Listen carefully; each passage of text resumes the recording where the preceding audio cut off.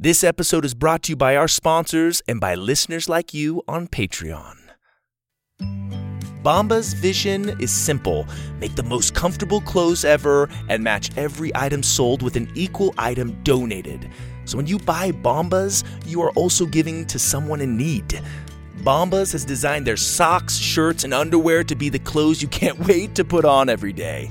The Webb family over here has used them, and we love them. They're comfy, fun-looking, and come in family packs, which is awesome. I've never seen that before. I use my Bombas socks when I go on runs, and they're extremely comfortable. Everything they make is soft, seamless, tagless, and has a cozy feel. And the Bombas t-shirts are made with thoughtful design features like invisible seams, soft fabrics, and perfect waist so they hang just right. And did you know that socks, underwear, and t-shirts are the 3 most requested clothing items at homeless shelters? That's why Bombas donates 1 for every item you buy. So far, Bombas customers like you have helped donate over 50 million items of essential clothing. Go to bombas.com/Purple Rocket and get 20% off your first purchase. That's BOMBAS.com/Purple Rocket for 20% off. Bombas.com/Purple Rocket. Parents, school's out, summer's here, and the kids are back at home with a lot of free time. Go wild with wonder this summer with OutSchool. Enroll in a fun, flexible learning experience with over 140,000 online classes and camps for every kid with any interest. Look, as a fellow parent, I get the pressure of finding something engaging and useful for our kids to do over the summer break. OutSchool can help keep them engaged and their minds stimulated and their imaginations firing. They offer every kind of class you can imagine, from entrepreneurship to freestyle dancing to art, even magic lessons. There's something for kids of all ages, grades, and interests. We homeschool in the Webb house, and we plan to get Aurora and Cohen signed up with some OutSchool activities to keep them engaged in a fun way and help them explore their talents and maybe discover some new ones. OutSchool will have your kids loving to learn and having fun doing it. Head over to outschool.com/Purple Rocket and use code Purple Rocket to learn all about OutSchool's summer programs and save $15 on your child's first class. That's outschool.com/Purple Rocket to save $15 on your child's first class. outschool.com/Purple Rocket, code Purple Rocket. And don't forget, parents, supporting our sponsors is a great way to support this podcast. And now, back to our show. Previously on Digger, Dillon and Mac met Mora, a mysterious girl with blue hair who carries a spear. Apparently, she's never been to the surface before, and she's stunned to meet surfacers from above. Lainey had gone looking for the boys and fell down the tunnel herself. In order to keep herself from totally freaking out, she's pretending that she's in a movie. Mora brought the 3 kids into her airship and quickly flew them to her home before the Union Patrol could find them. And now for Episode 3, Greeb's Hut. The Purple Rocket Podcast presents Digger.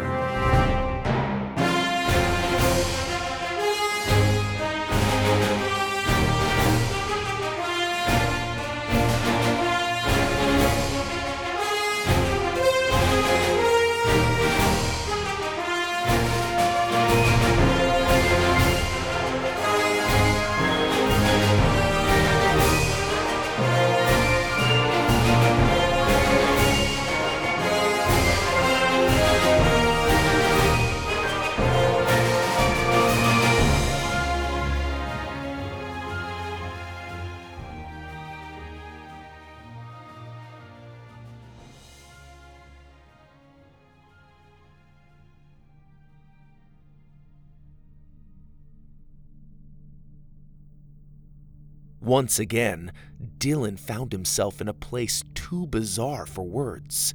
He was standing in a one-room mud igloo. Crystals hung from the ceiling on individual strings, glowing brilliant shades of blue, yellow, and red.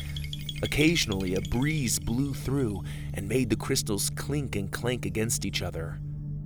At one end of the room, there were a couple of stone body-shaped holes in the ground that Dillon could only assume were meant for beds. On the other side of the room, a circular rock with a hole in its center held burning red-hot crystals. All around it were what may have been stone plates and utensils, but looked more like tangled wire than forks and knives. Sitting in the center of the room was something that looked like a big crystal ball. It glowed orange and emitted an incredible warmth that quickly took the chill out of Dillon's wet clothes. He found himself instinctively moving towards it like a campfire at a winter campsite. The polished sphere sank into the ground a few inches, and cloudy wisps of orange spread across its surface. Mac's eyes were glued to it. What is that thing? It is the Chapo, Mora said. Every dwelling has one. It is a fire well, dug deep into the earth to bring up enough magma to heat the home. Can I touch it? Mac asked. Not if you want to keep your fingers. Mac gulped and took a step back. Lainey was mumbling to herself. And then I thought, what if they do something really stupid like bust a water line or hurt themselves? So I came back, but they weren't there, and then I looked down the hole and slipped, and now I'm here, and... The last sentence was more her crying than actually talking. What is wrong with this girl? Mora asked. She's just rattled, Dillon told her. It was a long fall, and we didn't know there were people down here. Dillon turned to Lainey. Lainey, look at me. Remember, this is all a movie. Lainey nodded and then fanned her face. Okay. It's just a movie. Tell me, young maiden. And that's enough for now, Dillon cut her off. Mora, do you know how... He trailed off as a perfectly round man squeezed in through the back door. The man was pale, like Mora, and had a round face to match his body. But instead of blue hair, he had messy jet black hair with a blue streak down the side. He wore dark blue robes that were held up by a white sash around his waist. He had been muttering to himself when he walked in, but froze and stared wide-eyed when he saw the kids. "Nakach tu maf, Mora," he said in a harsh whisper. No, it is safe, father, Mora assured him. But before she could finish, the round man grabbed an axe carved out of amber off the wall. It glowed orange under his touch. Dillon and Mac jumped back and Lainey screamed. Mora jumped in front of the man. They are from above! The man stopped and looked between Mora and the kids. Surfacers, he muttered. Mora nodded, and to the relief of everyone in the room, the huge man slowly set down his axe. You breached the UnderEarth? The man asked the kids. Is that what you call this place? UnderEarth? Dillon asked. The man shook his head in disbelief. That is what we call everything under the surface. He looked angrily at Mora and pointed outside. Is this why Union patrol ships are scanning the ring? Mora hesitated. You took the airship out again, didn't you? Again, Mora didn't answer. Mora! Mine is one of only a few garbage collector ships in the ring. It's only a matter of time before they circle back around. They've already passed over us. We're safe, Mora shot back. Can somebody tell us what's going on? Dillon interjected. Who is this guy?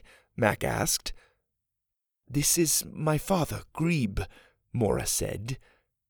Greeb calmed himself enough to offer a slight bow. I'm Dillon. This is Mac. Macintosh, Mac corrected. Macintosh? And that's Lainey. Lainey did her practiced bow. The man's temper cooled. Forgive me, he said. This is no way to welcome guests into my home, especially such special guests. With a warm smile, the man walked over, grabbed Dillon's face, and pressed their foreheads together. Dillon instinctively tried to pull away until he realized this was some sort of greeting, and he allowed his head to lean into it. No, I'm good, really. Mac tried to stop Greeb from giving him the same greeting, but it was no use. Greeb's beefy hands grabbed Mac's chubby face and pulled him in for a forehead touch. Wow, I can smell your breath, Mac noted. Greeb carried the greeting over to Lainey, who had fully embraced her movie world fantasy, but still couldn't hide her exaggerated, grossed-out expression as their foreheads touched. Perhaps we have a few minutes, Greeb said. It would be a shame to have such important people under my roof and not get some answers. Please sit. Greeb gestured to the round stones by the fire well, and the kids did as they were told. Mora sat on a stone next to her father and studied their faces with curiosity.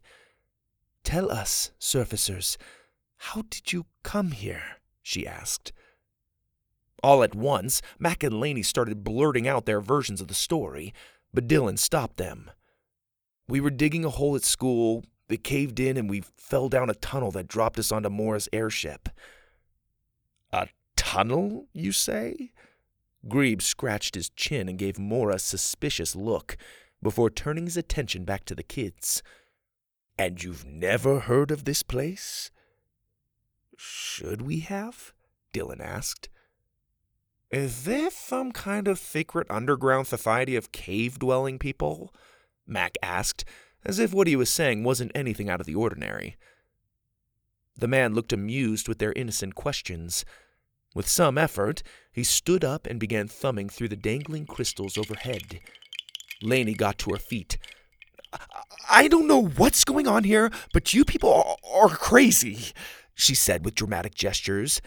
Take us back up to the surface this instant, or we'll call the police. Lainey softened her tone and glanced down at her rainbow-painted fingernails.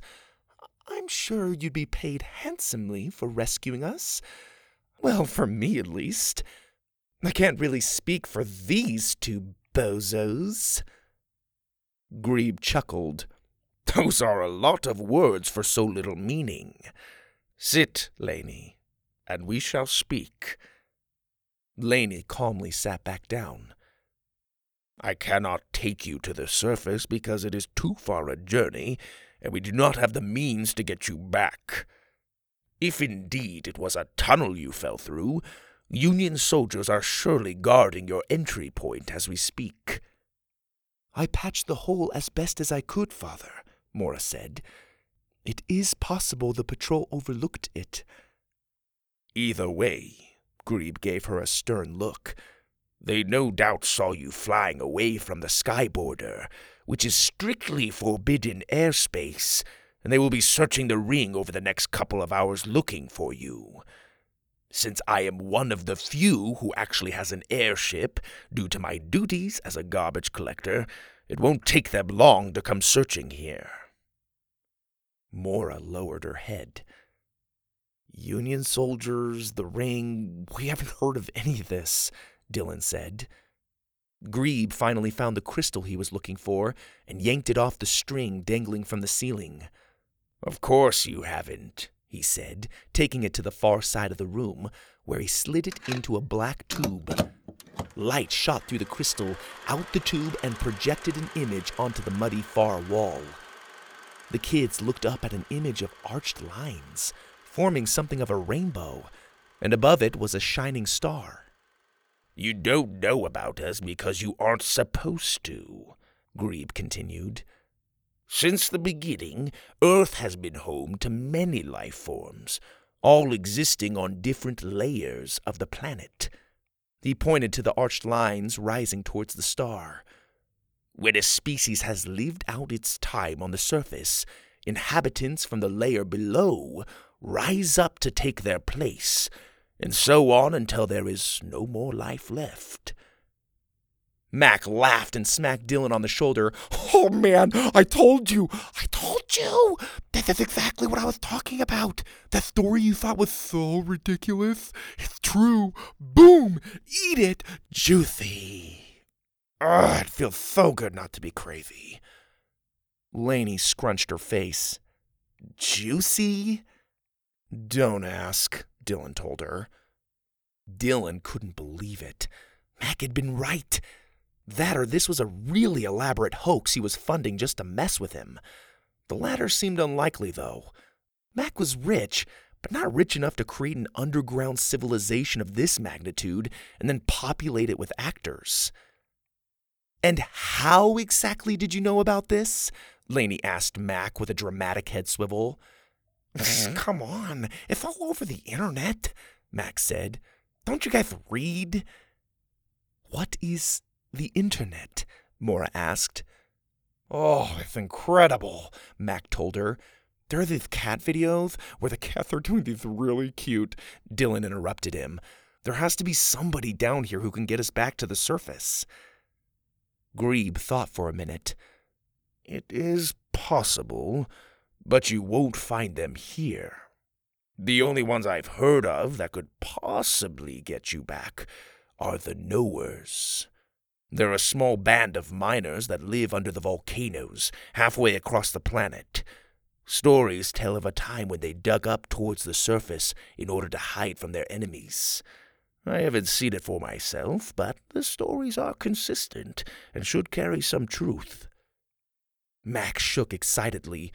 "Underground volcanoes? Yes, please." "But you have flying ships here," Lainey said, giving the man a skeptical look. "Couldn't you just fly us up a tunnel?" "First of all, we cannot use the tunnel you came down because it is now under surveillance by the Union. Secondly, even if we wanted to, we don't have airships small enough to fit. You would have to drill your way out using some kind of machine I personally have never seen." "What about these Union people you keep talking about?" Dillon said. "They sound like pretty powerful people. Wouldn't they be able to help us somehow?"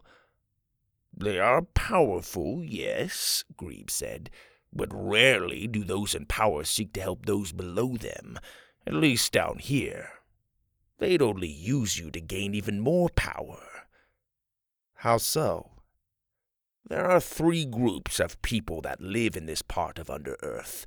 We, me and Mora, belong to the Teely tribe. We're a simple people who've been banished to the Ring, an outer area of mud homes far away from the capital city, Ryan.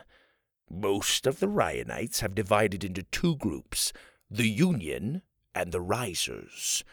The Union are those who currently hold power. They've been in power for many generations and have held on to control of this city by promising the people prosperity, which they've provided for the most part. But it has come at a cost. The Union rulers are cruel and mercilessly strict. Anyone that questions their way of doing things is exterminated or banished like us.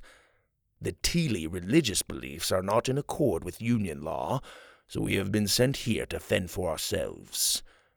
The other faction of Ryanites, who call themselves Risers, aspire to rise up to the surface of the earth before our due time.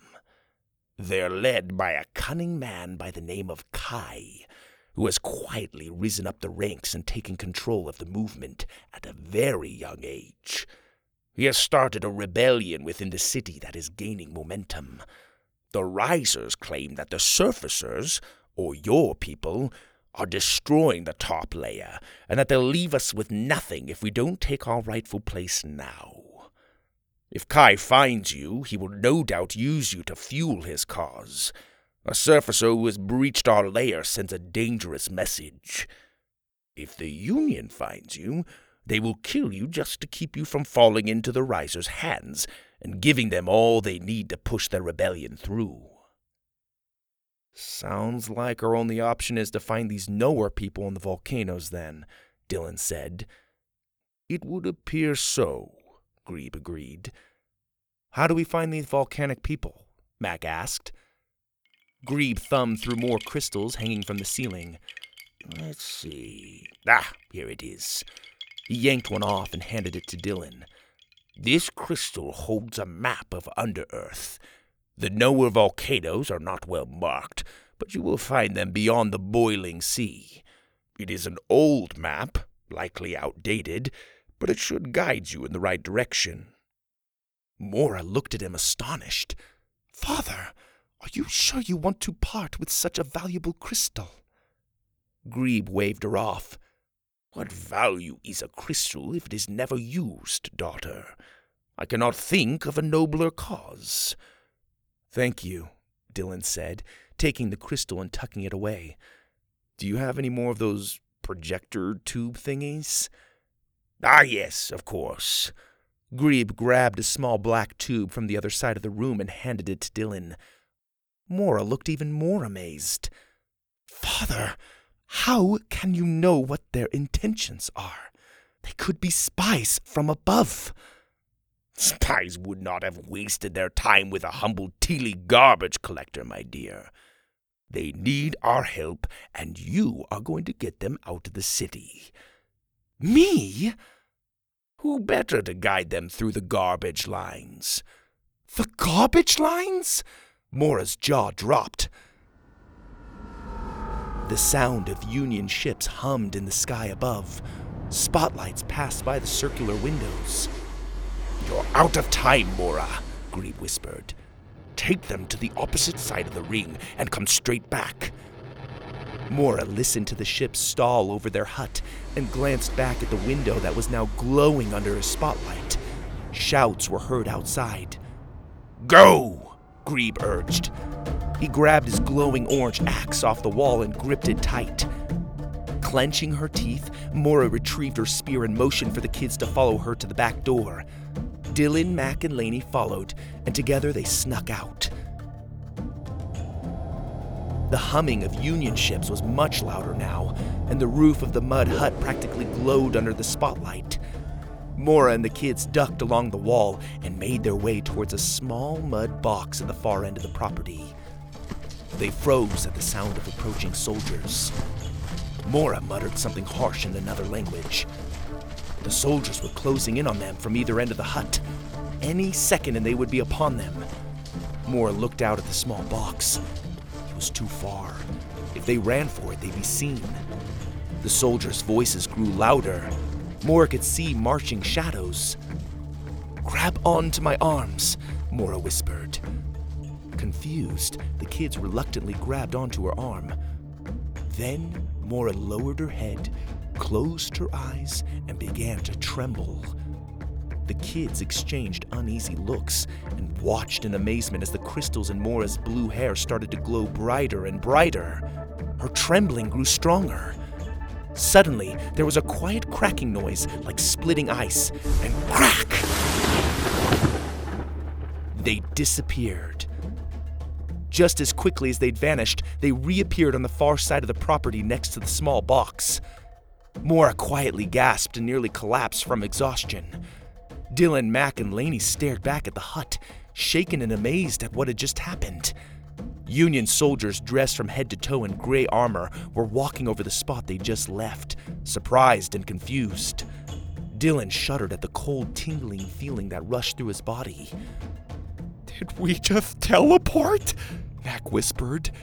Mora struggled to open the box's lid with her trembling hand. "No time to explain. Get in." A foul stench filled the air as soon as the lid was opened. "You are not making us go in there," Laney hissed. "It is the only way," Mora assured her. Mac examined his chubby figure and looked doubtfully at the tiny opening. "What if I don't fit?" "I will make you fit. Now go!" With a little help from Mora's prodding spear, the kids were pushed through the opening. Climbing in after them, Mora took one last hateful look at the hovering Union ship and the patrolling soldiers, and then closed the hatch door.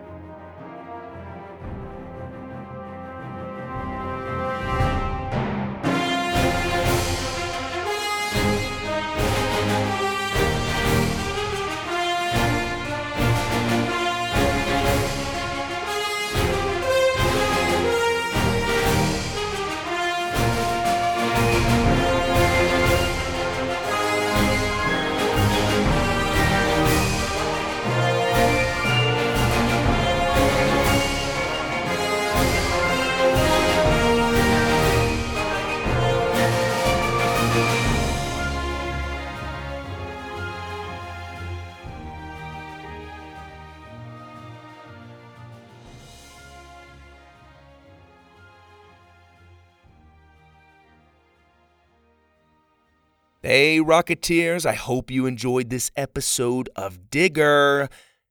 I want to take a second to do a few Rocketeer shout-outs. Marley from Texas, Lily from Portland, Oregon, Josie from Idaho, and TJ from Tennessee.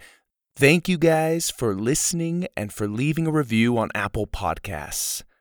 And for the rest of you Rocketeers, if you haven't heard, from now until the end of January 2020, if you leave a review on Apple Podcasts with your first name and where you're listening from, I will do a shout out at the end of an episode. So go on Apple Podcasts, leave a review and subscribe, and listen next time for your shout out. Rocketeers, you're amazing. Thank you so much for supporting the show. Please share these stories with your friends on Facebook, on email, Instagram. Spread the word and grow the Rocketeer community. Till next time, Rocketeers, this is your host, Greg Webb.